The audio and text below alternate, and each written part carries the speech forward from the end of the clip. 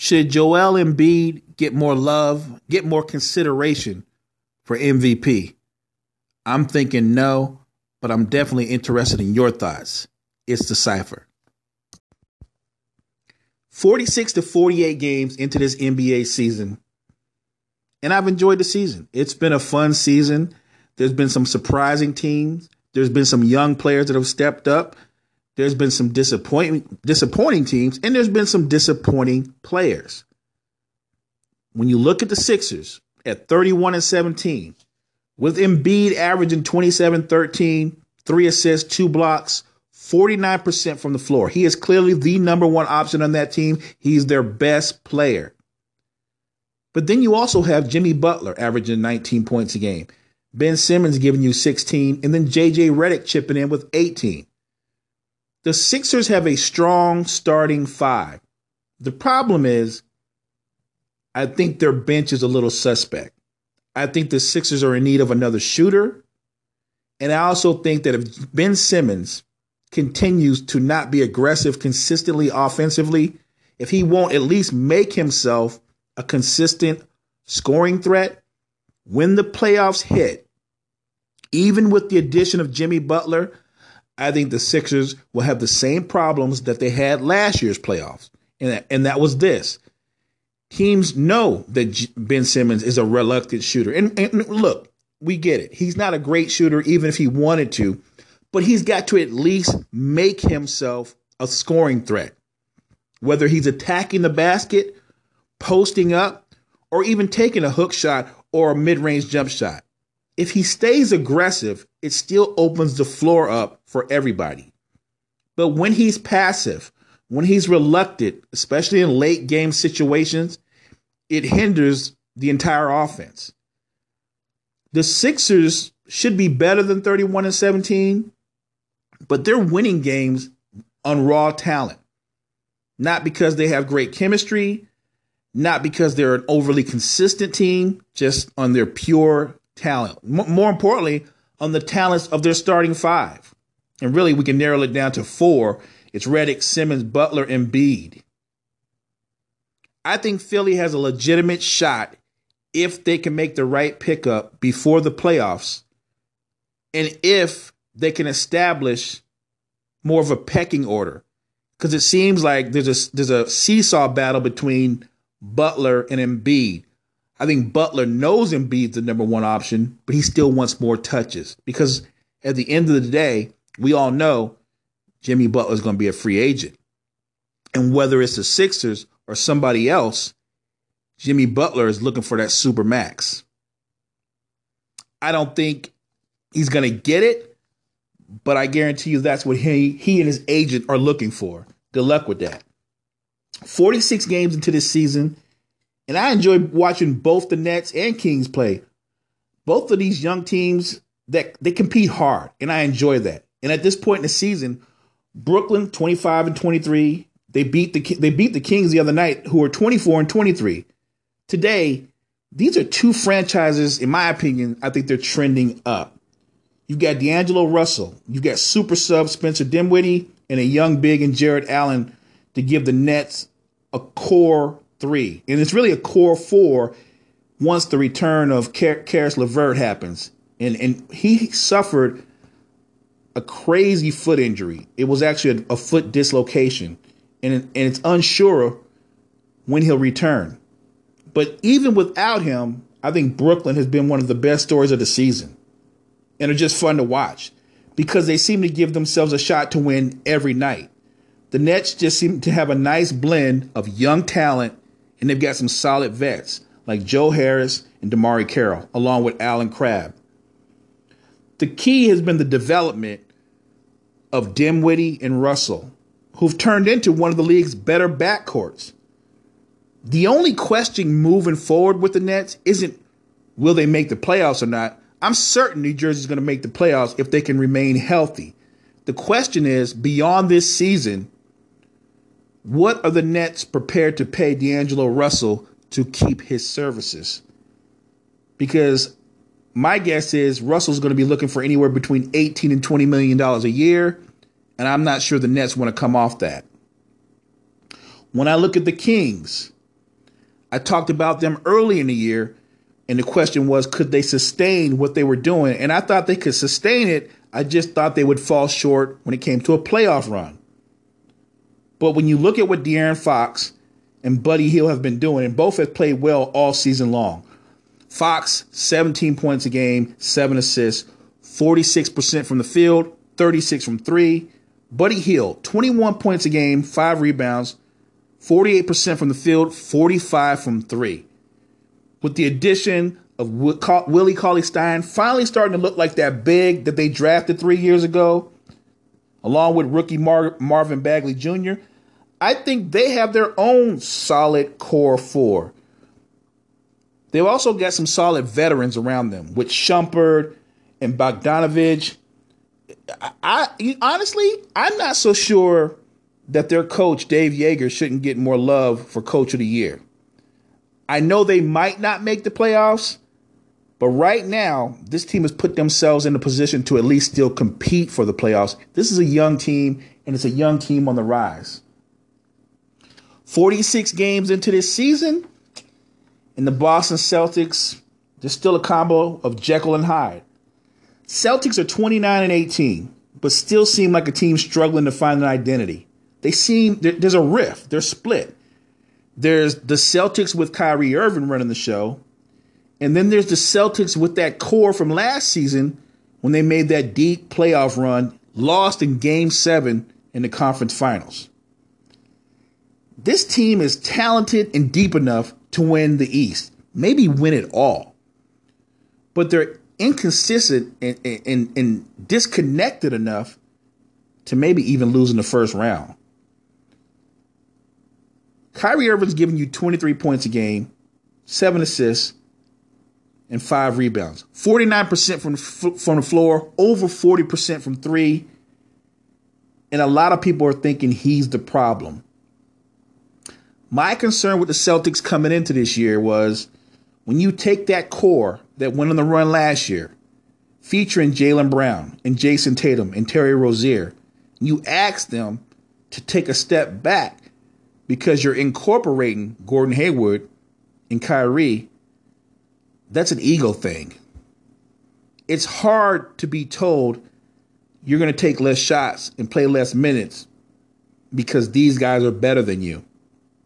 And to be fair, Gordon Hayward probably still isn't 100%, and he hasn't really looked better than Brown or Jason Tatum.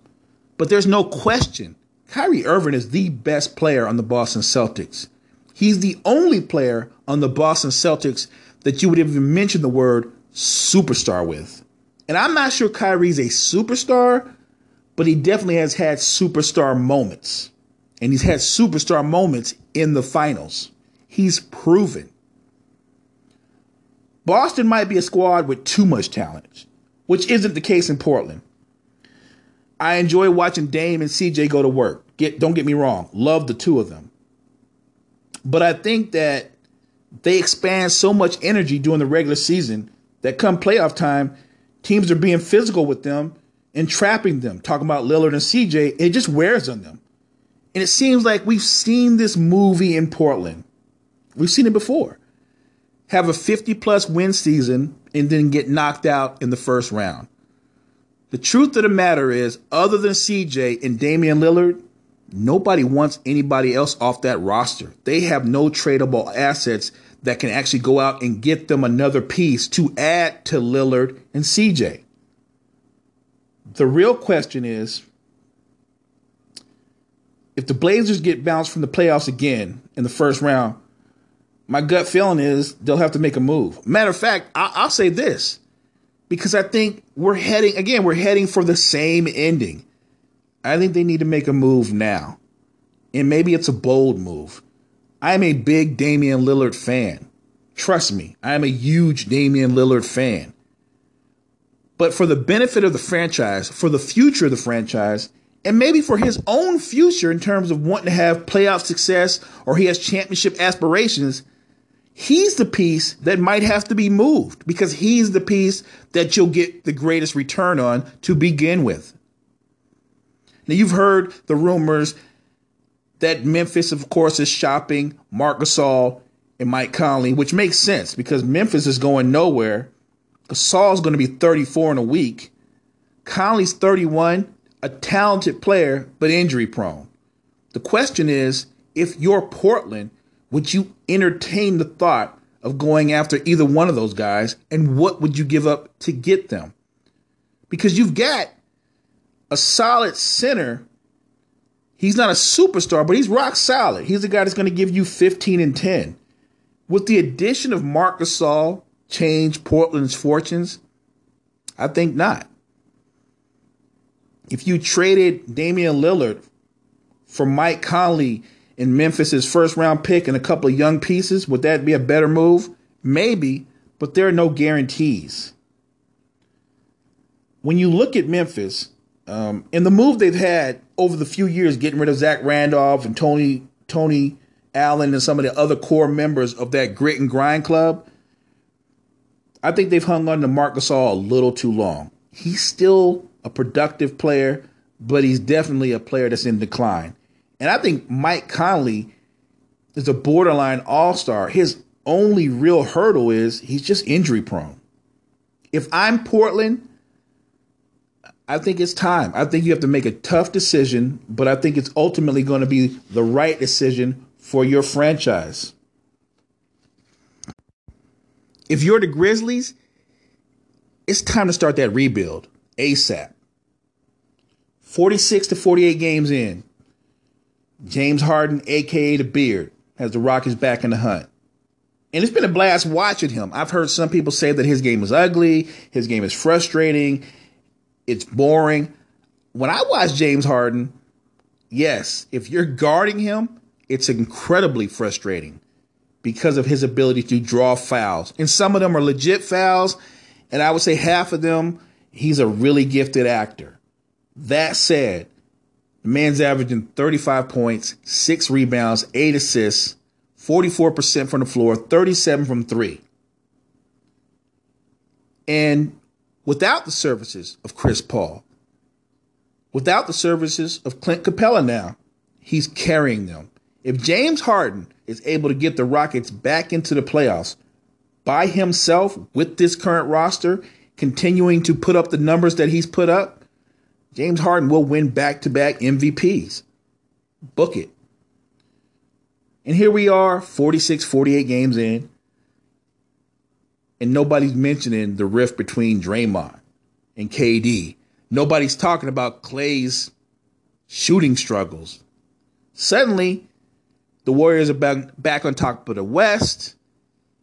Klay's jump shot is water again, and all is well. And they just added Boogie Cousins to their starting 5.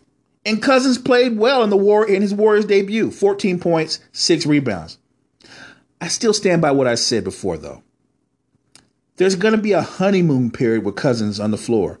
But the true challenge for Golden State is how they respond after a couple of losses with Cousins being part of the equation. How well will he handle the games when he only gets 7 or 8 shots? Or when teams attack him in pick and roll? And they will. Teams will attack him in space. He struggled with that before his injury. So I don't know what he's going to do afterwards, but they're going to test that knee. Should the Warriors be favored to win the West? Of course. There's no debate about that. But the big picture, I don't think they're a lock to three-peat. And that is the big picture. The big picture is, are they going to win the championship? Favored? Again, yes. But I just have this odd feeling. There's a couple teams, the Raptors, the Bucks, and even with all their issues, the Celtics, that match up very well with Golden State. I happen to think the Raptors and Celtics don't just match up with them, they're deeper. And that might be something people should look at with Golden State. They're top heavy. The bench isn't what it's been in past years. Iguodala, Livingston getting up there in age, and some of the younger players just haven't been that good or that consistent. I still think Golden State, or should I say, ultimately it's Golden State versus the field. And most people would take Golden State. This year, I'm rolling with the field. I'm enjoying watching I'm actually enjoying watching the Timberwolves. And I know they were kind of hard to watch early in the year with the Jimmy Butler drama with Karl Anthony Towns and Wiggins. But watching Derrick Rose, the remix, 19 points a game, 5 assists, 48% from the floor. But what's crazy is he's shooting 43 from 3. Watching him play at an all-star level again, that's crazy. I don't know if he'll make the all-star team. I know he's actually really high up there in terms of fan voting. I don't know if he's an all-star, but I'll tell you this. He's going to be right there with Lou Williams for 6 men on the year. I enjoy watching what Kawhi has done with the Raptors. And I'll be honest, I didn't know how that was going to work out.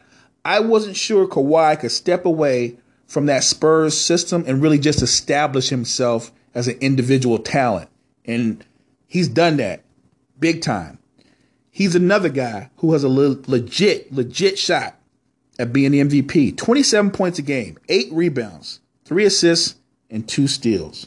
Along with the development of Siakam and Anunoby, when you look at the Raptors and some of their young guns, along with their strong veterans with Ibaka and Lowry, I really think this team right here, if they can remain healthy, the Raptors are the team to beat in the East. When I look at the Bucks and the continued development and improvement of Giannis, 26 points, 12 rebounds, 6 assists, 58% from the field. He's doing all this. He still doesn't have a mid-range. And to say he doesn't have a 3 is being kind. The man shoots like 18% from 3. When you shoot that much, you don't shoot 3s. But he's doing all that without a mid-range game. If he establishes a mid-range jump shot, never mind the 3, but if Giannis can consistently make a jump shot from 15 to 16 feet away, it's over. When I look at the Bucks starting 5, they're also top heavy too, because they're starting 5.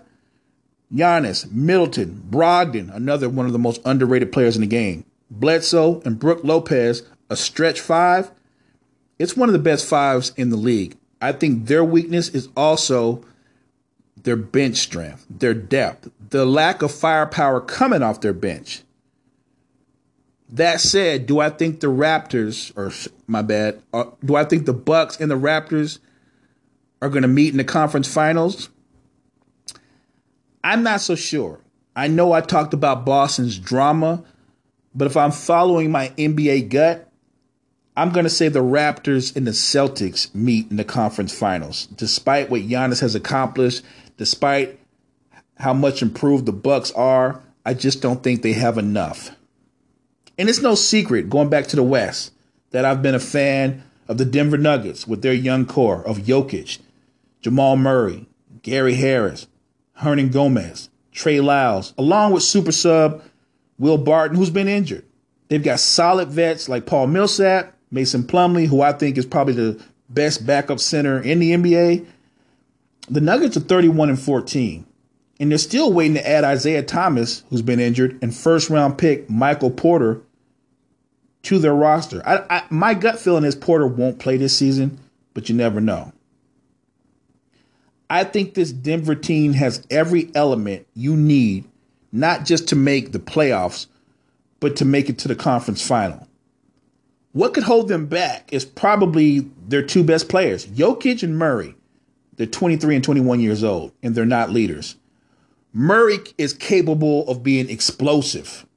He can go off for 45 plus easy, but he's streaky, and his shot selection can be suspect at times. And on defense, he doesn't give you a consistent effort.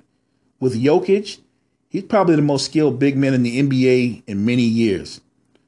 The only thing that can stop Jokic is Jokic. He's the one impediment to him taking himself to that next level, because he can be unselfish at times, unselfish to a fault.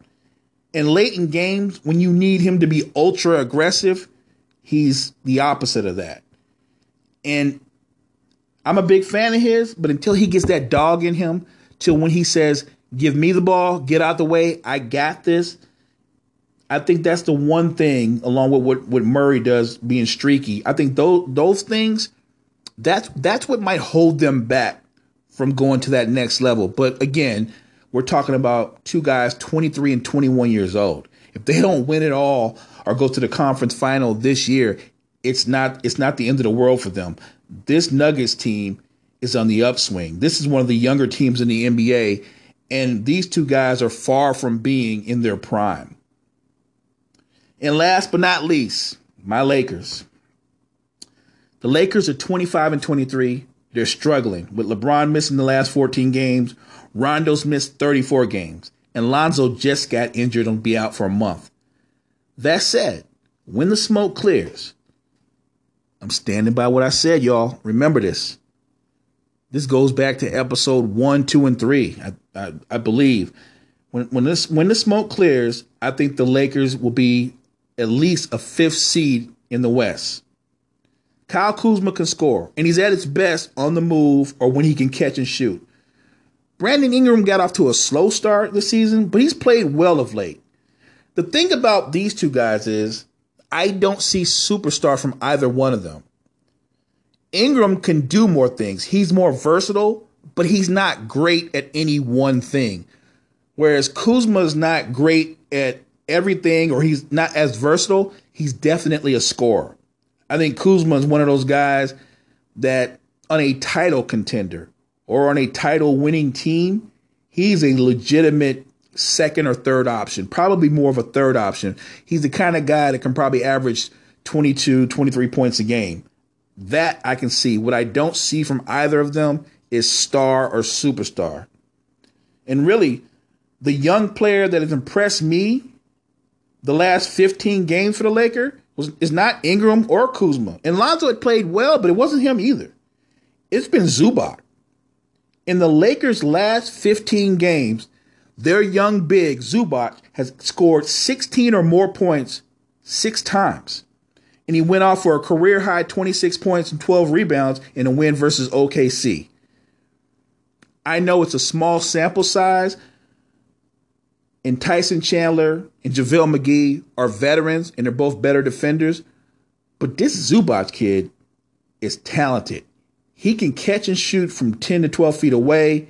He can finish at the basket with either hand. He's a skilled offensive player that I think is playing himself more and more to the regular rotation. I think as the season goes on, you get a healthy LeBron back, he's going to find a way to use this kid even more and make this kid even more productive. FYI, the NBA trade deadline is February 8th. I call that the season of silly, because you start hearing the crazy, silly rumors, and 9 times out of 10, that's all they are, rumors. Much love, Facebook fam, YouTube fam, everybody out there on Instagram. I'll be back on Friday with a shorter episode. I did this double because I was coming off of my cruise, coming off of my vacation with my love, and maybe I'm on cruise time and I've just got extra energy. But good looking out. Much love. It's the Cypher.